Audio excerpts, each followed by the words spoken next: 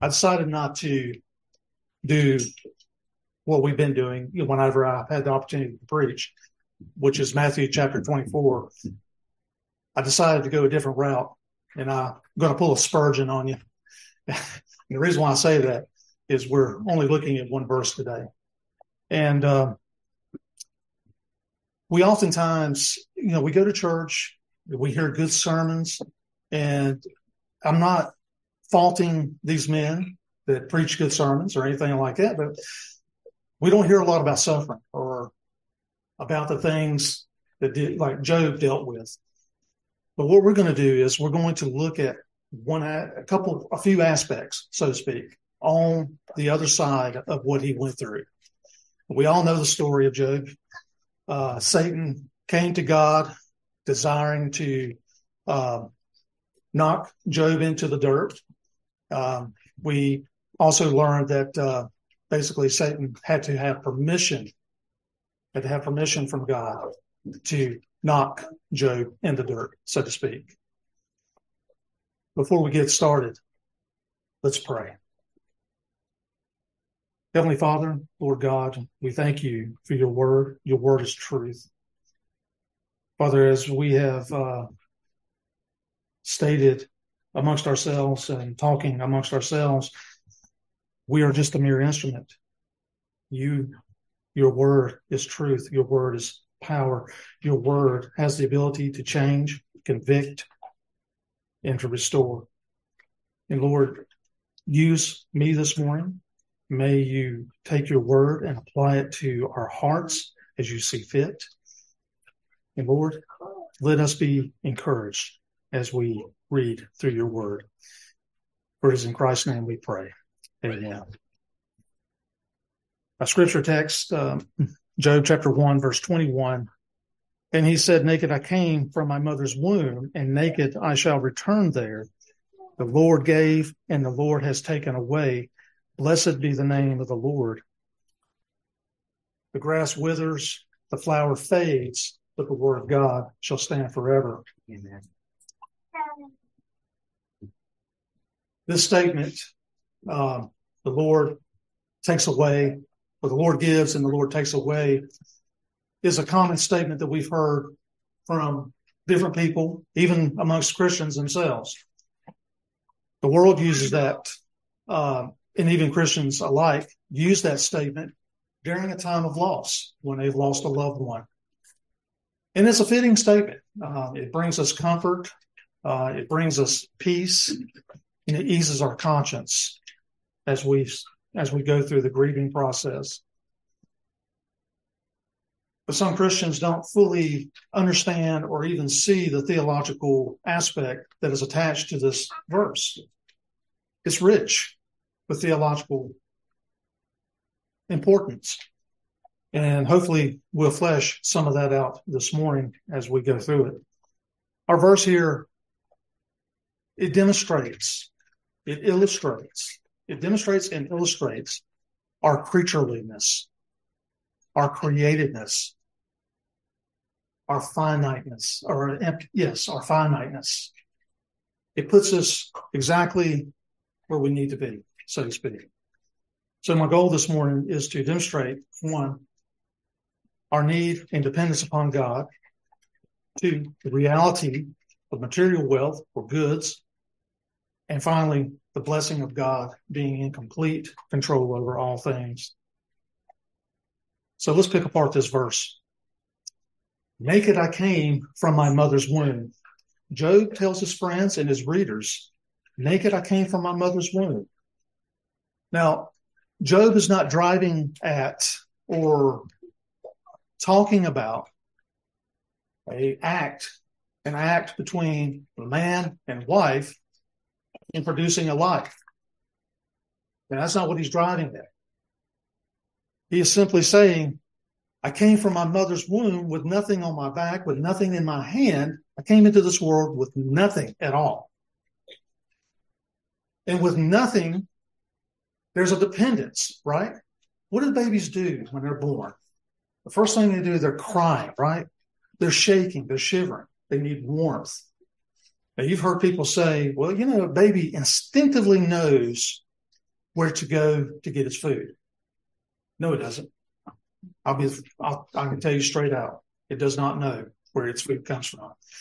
The only thing that baby knows is that the food and nourishment that it has received has come through an umbilical cord. Baby doesn't know that the woman's breast is where the food lies. It has to be taught, right? There's a dependence there that baby needs. And if that baby doesn't get those needs met, he's going to die. But even more importantly, it points back to creation, doesn't it? Adam was created from the dust of the ground. He came into this world with nothing at all, right? But what did God do? Before he came into the world with nothing on his back or nothing in his hand, so to speak, God created the world, right? He created the animals. He created the atmosphere, right? The plants. All this was for who? It was for man, which clearly debunks the whole idea that is being purported in the world today that man is created for the world. No, the world is created for man. The world was created by God to sustain us, right? And this is what Job is alluding to. He says, I was created by, yes, a mere act, but I came into the world with nothing. God wove into creation man's need. He is always in need, right? Sustenance, to survive, shelter. And then that's the physicality. Let's look at the spiritual side of it. He needs God, whether he realizes it or not. He needs God. And in the garden, God provided all that, right? He even provided a helpmate because God knew he would need that as well too. And for procreation. So Job is acutely aware of his need for God. Naked I came from my mother's womb. Now, let us be reminded, this comes on the heels of him losing everything. He lost it all. And even when he lost it all, he was laden with boils, sick, right? Itching to death, using potsherd to scrape the boils, right? Even through it all, his friends were of no comfort. When he needed somebody to talk to, friends basically were telling him, it's your fault that this has happened to you, so to speak. They just rail him through continuously. And then his wife is no help. I like to think that she does what she does to him. She chides him. I like to believe she does that because she's upset over the loss, but we don't know. I mean, the scripture is silent on that. But nonetheless, he's hurting. He is suffering. But like Job too, we are acquainted with loss as well too, right? We live in a fallen world. We're cursed. Yes, and we do suffer. We do suffer loss.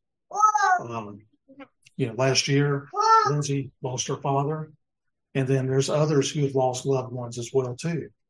It comes, it hurts, and it's a dark time, right? And so here, Job, in the midst of his dark time, he can say, naked I came from my mother's womb. The psalmist in Psalm 121, verse 1 says, where shall my help come from?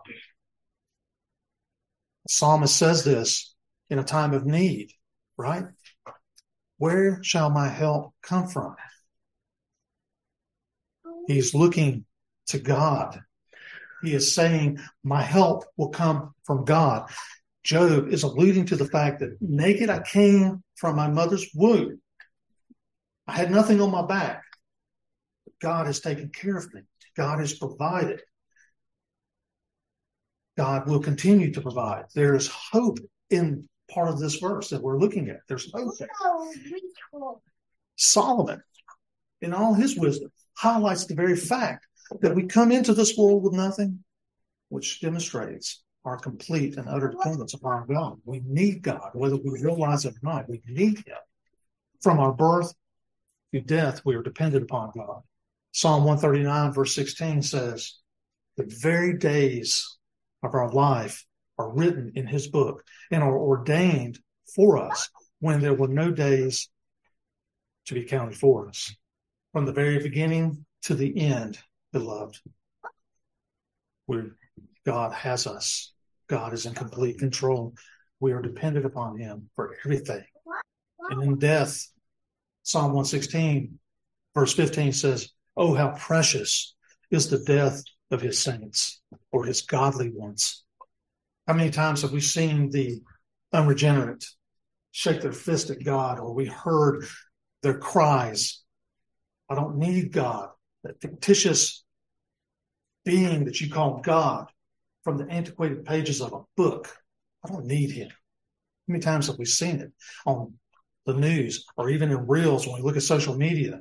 The world is completely off its rails, angered, shaking their fist at God, telling him that they don't need him. We hear statements such as God is love, but that is a false statement from the world. Why is it a false statement? Yes, God is love. The scriptures tell us that God is love, but God is not love according to the way you see it. Mm-hmm. That's not God. God is not love because you want to marry somebody of the same sex or have relations with somebody of the same sex. That is not love. That is not God. It is foolishness. God is love. He is also justice. He is also holy. We can't sit there and just simply say that God is love and excuse everything else that is God. Because without the love, there's no justice. And without justice, there's no mercy. The fool has said in his heart, Psalm 14:1, there is no God. But I can tell you this, Hebrews 9:27 states to us, it is appointed unto man one time to live. And then thereafter that is the judgment. That day is coming. But more importantly, too, rebellion is not only with the unregenerate, it is with us as well, right? I have to ask myself, are there sins in my life that are keeping me from being totally obedient to God? Are there sins in my life that prevents me from knowing God's love for me? Is there sin in my life that prevents me from running to him? Is there sin in my life that I'm clinging to, not willing to let go? I like what Mark preached in the book of James. He said that we have weeds in our life that we have to dig them out. And sometimes, I don't know if you've ever tried to dig a dandelion out of the ground. That's a pretty stout root on that dandelion, and that thing goes deep. So some of the sin in our life, the weeds in our life, we have to really dig them out and get rid of them. But what did Moses do? We're told in Hebrews chapter 11, verses 24 through 26. He turned away from the pleasures of the world, or Egypt, refusing to be called Pharaoh's son, and chose to suffer affliction with God's people. He considered the reproach of Christ greater riches than the treasures of Egypt, for he was looking to the reward, Jesus Christ. He was looking to him, wasn't he? Let's not forget our Lord.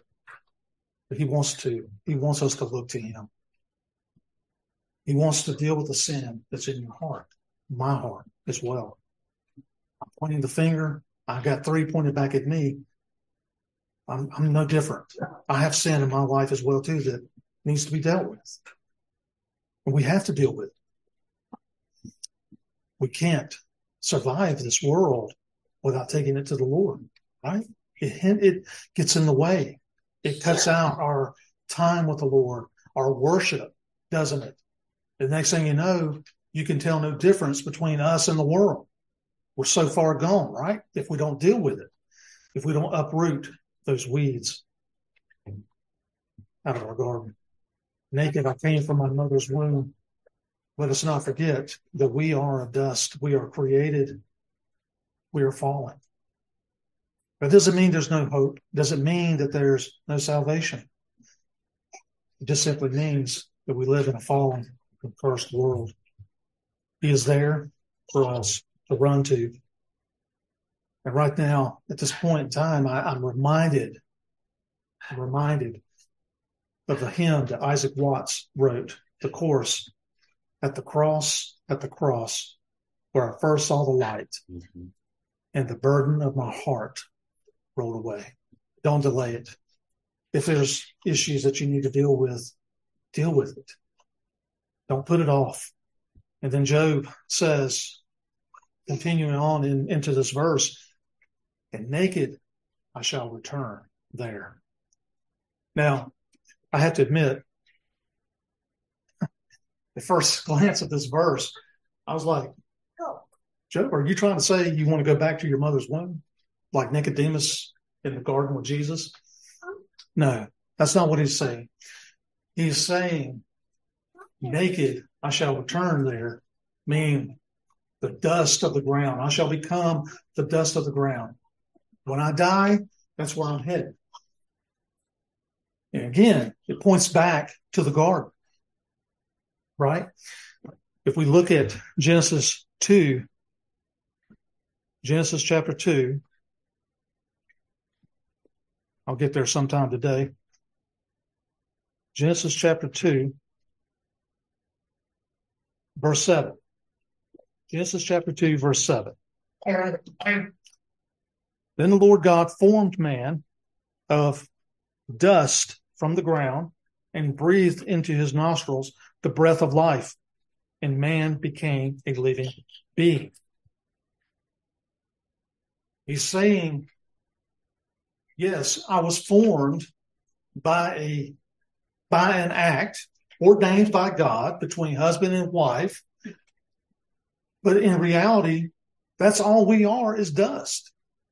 If you were to burn a human body and you analyze those ashes, you will see that those ashes are full of minerals: magnesium, calcium, iron, copper, all the minerals that are found on this earth. That's what we're made from. We're made from the dust of the ground. And when you burn the body, those elements were there. Job understood this. He understood it perfectly. He knew that when he dies, that he's going to return back the way he came. Solomon notes in Ecclesiastes 5:15 that man will not be able to carry anything back with him to the grave, even the fruit of his labors. Ecclesiastes 5:15 be part of the latter part of that verse.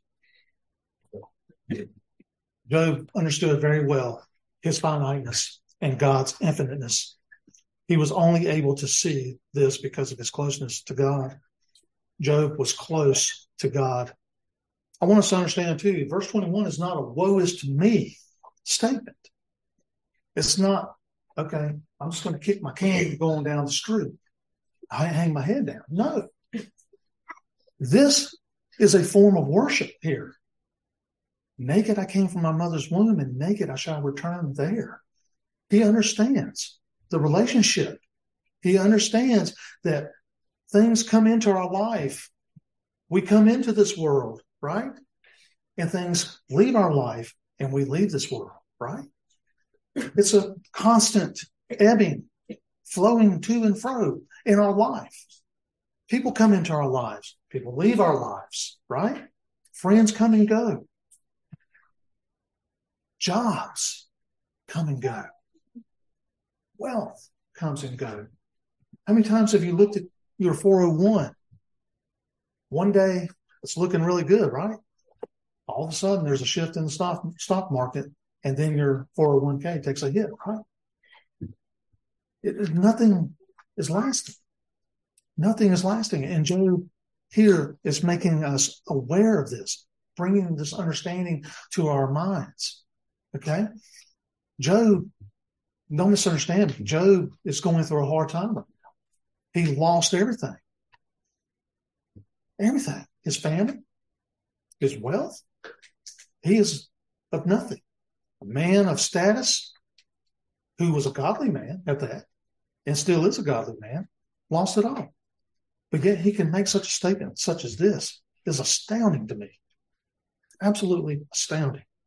Psalm 119 verse 67 came to me one night. I was on my way home from work from the hospital. And I was listening to this lady. I think she was into biblical counseling, but then she started talking about affliction. And she led her audience to Psalm 119, verse 67. Psalm 119, verse 67. It's a beautiful verse here. I can get there. Right. Psalm 119, verse 67. Before I was afflicted, I went astray. But now I keep your word.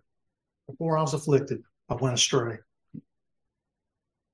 So what does this mean?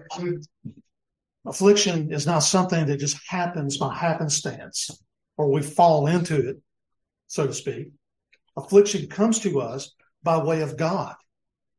If we look at the story of Job, we go back just a little bit and we see how what does Satan have to do? He had to go to God, right?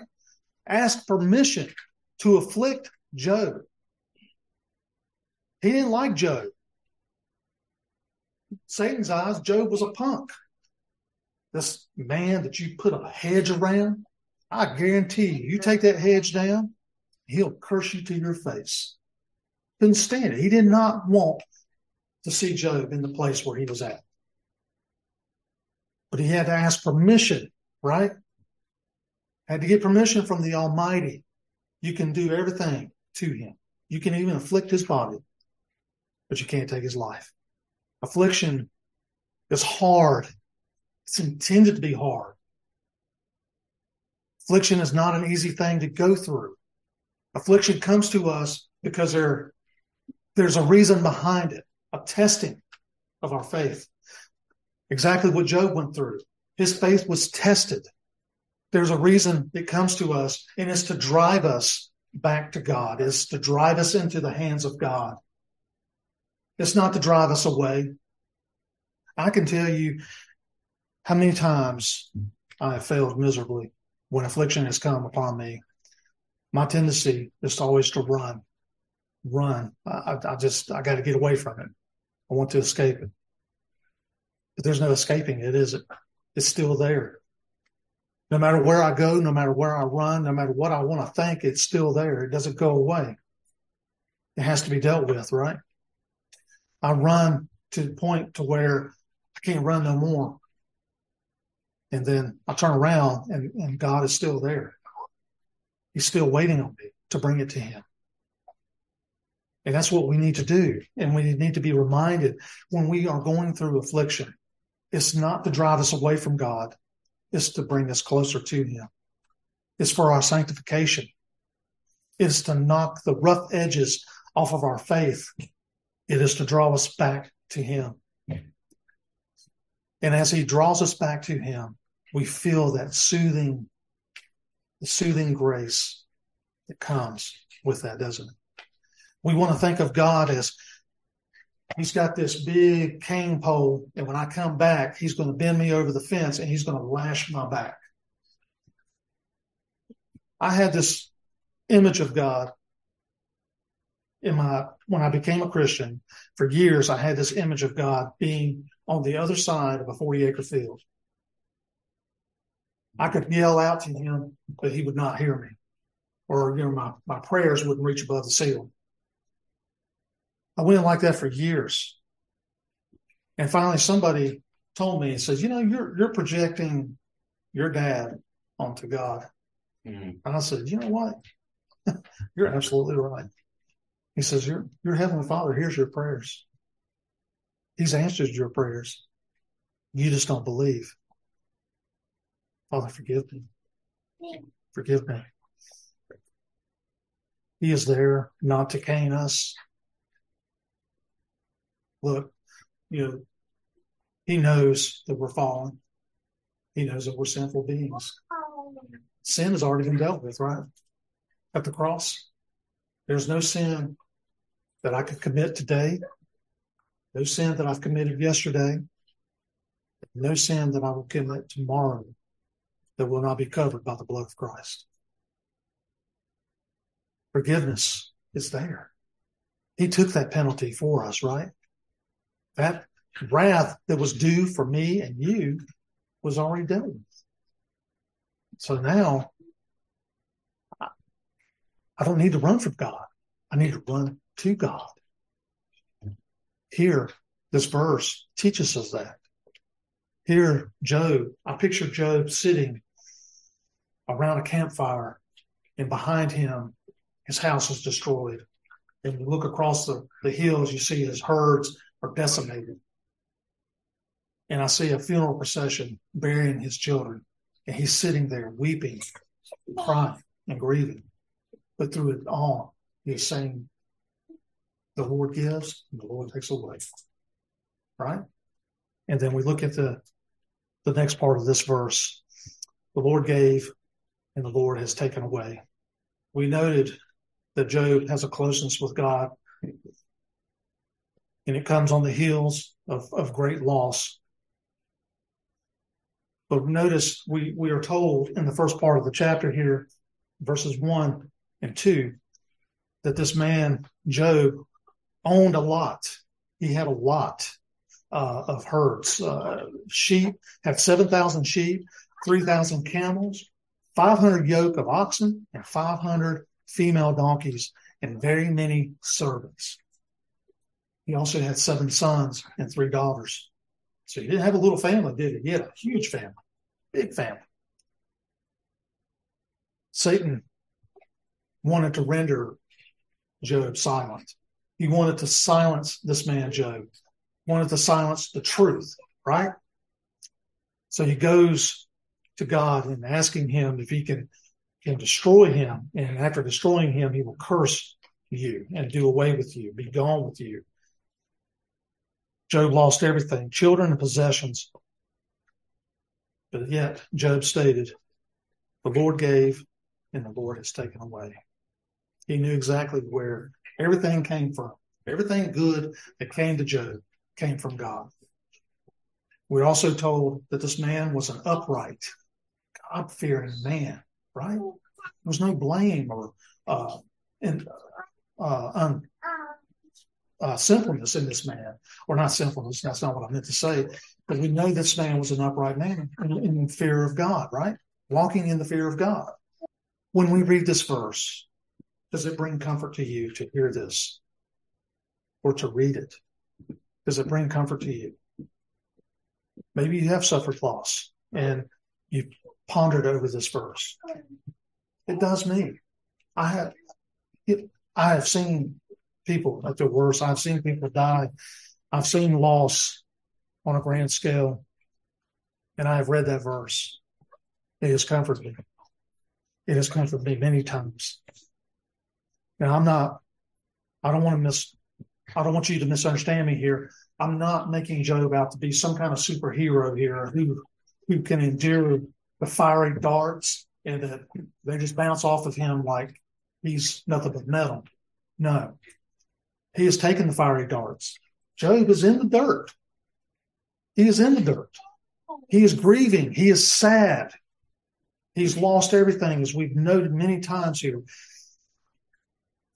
But yet, rather than running away from God, he runs to God and he makes this bold statement. Naked I came from my mother's womb, and naked I shall return there. The Lord gave, and the Lord has taken away. There's a comfort in that, isn't it? Because if we think about it, and if we do some deep thinking about that, if the Lord has taken away, he's going to give again, isn't he? He will give again. We don't know the grand scope of everything that Job said or even his actions. What we have in front of us is what God wanted us to know. Maybe he did go through a period of time where he did shake his fist at God and said, why did you let this happen?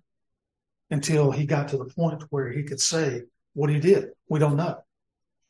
We don't know. But we do know that he makes this bold statement of worship here, right? Even through an immense amount of affliction. When affliction comes, it makes us vulnerable, doesn't it? And in our vulnerability, in the wasteland of loss and destruction that is in our mind, the evil one comes, doesn't he? When we're the most vulnerable, he comes and he whispers in our ear. He does not care for you. If he loved you, this would never have happened. Where's your so-called God now? How many times have we heard little whispers like that? Maybe not exactly that way, but in different ways. If the Lord gives and takes away, he will give again, right? The void that is created can and will be filled with joy again. The lies will fall away. And the truth of God's word stands forever, right? That is our anchor. Without God's word, we would be lost. We'd be tossed to and fro upon the sea of whatever it's, right? Yes, loss, having a loss is hard. It's very hard, for it is the darkest period point in a person's life. I forget, there's three or four things that are really dark periods for people, very hard. Death, loss of a loved one, divorce, and I forget the third one. Job loss are the three hardest things in a person's life. Right now, Job has lost two of those out of three, right? In the darkest of night, when the sunlight of God's goodness and grace are nowhere to be seen, and yet you cannot find your way out or back to God, be assured and be encouraged that he is there. We know that the darkness is as day to God. He sees even through the dark. He is there. Though the storm rages and the ship heaves to and fro and reels back and forth, he is there. He is there. Even though you cannot see through the stormy gales, he is there, guiding us through, bringing us back to him.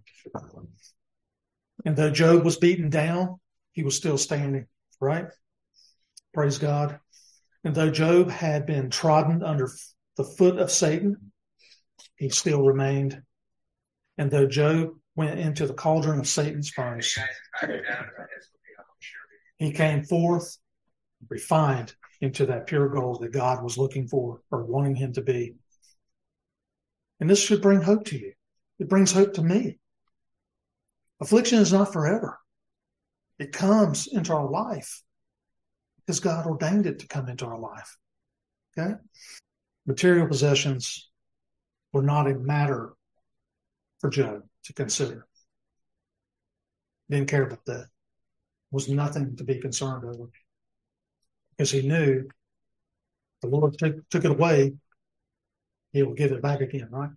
Jesus, in speaking to the young rich ruler in Luke chapter 18, verses 18 through 30, makes it clear in his dealing with the young rich ruler.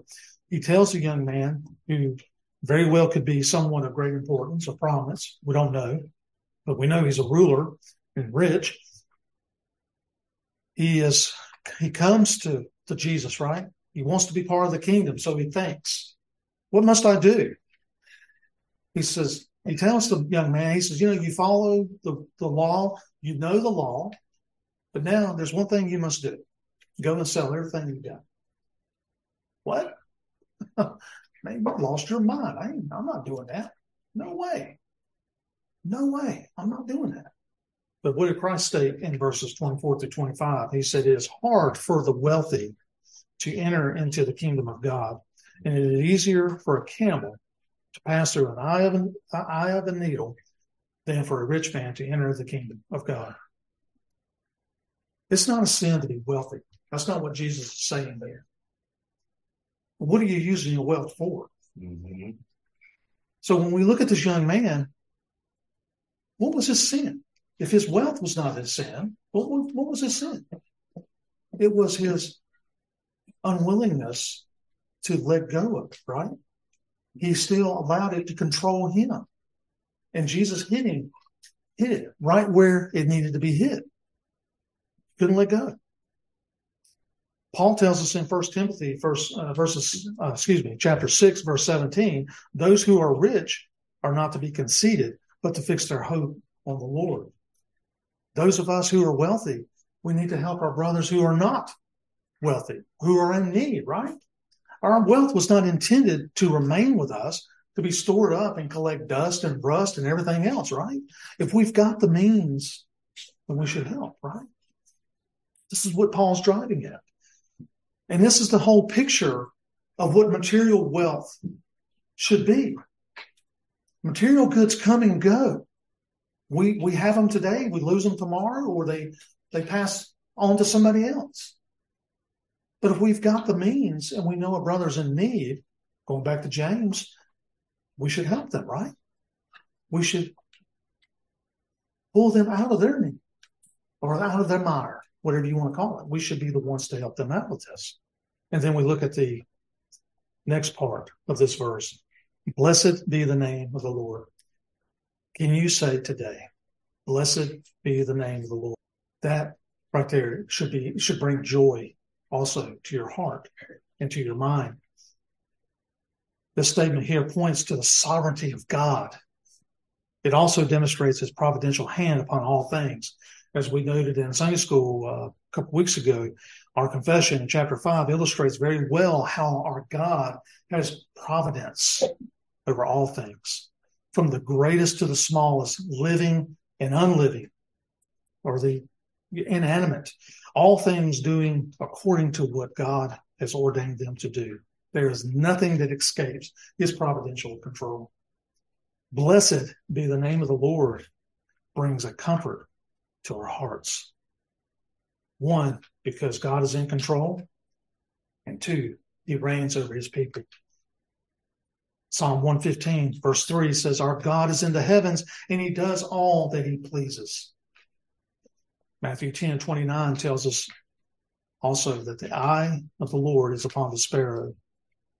And then Luke 21:18 states, not one hair will fall to the ground from your head to the ground, that his eye is not on that. He knows and sees, and his hand is upon everything in our lives, in this world. Job loved the Lord, and this statement reflects this love and understanding he had for God. He made this statement in the time of his affliction, the worst time ever. He made this statement. Affliction comes to all of us, where no one is above the other in regard to affliction. Paul tells us, because we're Christians, we've been called to suffer. Philippians 1:29. We've been called to suffer. It is in the suffering that God associates us with his son, right? His son suffered. We're going to suffer. He died. We're going to die, right? They hated him. They hate us. We must endure, brothers, sisters. Continue the run. Continue the race. Philippians 1:6. We must endure to the end. Don't be weary. Do not give up. Continue on. And we look at the church today. Do not be troubled, or let your mind be troubled over how many people are leaving the church. 1 Kings 18 reminded me, and it should remind you as well too, that there is always going to be a remnant, right? God always has a remnant, and he will continue to have that remnant. And Job states, naked I came from my mother's womb, and naked I shall return, or naked shall I return there. And the Lord gave, and the Lord has taken away. Blessed be the name of the Lord. Let us not lose sight. Do not let the world trouble you. Do not let what's going on in the church trouble you. God has it all. He has it all from the beginning to the end. His hand is on it. His hand is in it. And that should bring a great deal of comfort to our lives. We often look at ourselves and say, I don't have this, or I don't have that, overlooking what we do have. God has blessed us on multiple levels. As our brother pointed out this morning in the Sunday school lesson, we're living in a time when unbelievable the amount of access we have to the Word of God. I mean, just a click of a button on a computer, we can get to the Word of God, right? We can go to stores, buy copies of the Word of God, different versions of the copy of the Word of God. We are blessed immeasurably. And not only that, but even what we have in our lives, we're blessed. We are blessed for life, things dealing with life, to be able to enjoy life, to be able to maintain life. We are blessed beyond measure, beyond more than we deserve. We have seen through our exposition here of this verse that God wants us to be dependent upon Him for all things. Material possessions and wealth come and go, and we are not to put our faith or our trust in those things. They're not going to save us. They're not going to bring into our life what we need from God. And finally, be reminded that God is sovereign. He's over all things. Even over our jobs, even over our life, and no matter what it is, God is sovereign over all things. If God takes away, He will give. What came of Job's plight? Let's turn to Psalm 42, and this is going to be the last time we turn here. Let's turn to Job 42. Job chapter 42. Job chapter 42, starting at verse 10. The Lord restored the fortunes of Job when he prayed for his friends, and the Lord increased all that Job had twofold. Then all his brothers and all his sisters and all who had known him before came to him, and they ate bread with him in his house, and they consoled him and comforted him for all the adversities that the Lord had brought on him. And each one gave him one piece of money, and each a ring of gold. Verse 12. The Lord blessed the latter days of Job more than his beginning. And he had 14,000 sheep, 6,000 camels, and 1,000 yoke of oxen, and 1,000 female donkeys. He had 7 sons and 3 daughters. And we'll stop there. He blessed him twofold, restored unto him twofold what he had before.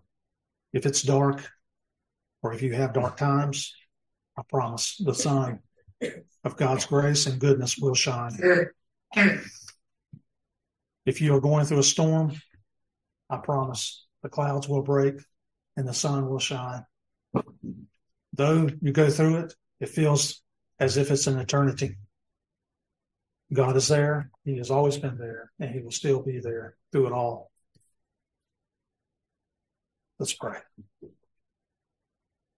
Heavenly Father, Lord God, we thank You and we praise You. We live in a world, and we live our lives, and we are in a constant state, or living in a constant state of change. But You have ordained change into Your creation, and within that change comes affliction. Give us the grace and the strength, Lord, as we are afflicted, to run to You and to be with You. That way we can know that You are who You say You are. Lord, we lift up Danny to You today. We pray for Your hand to be upon Danny. We pray for healing. We pray, Lord, that You'll restore our brother, get him back up on his feet. And Lord, we look forward to seeing him come back in full health. And we give it to You in Jesus' name. Amen.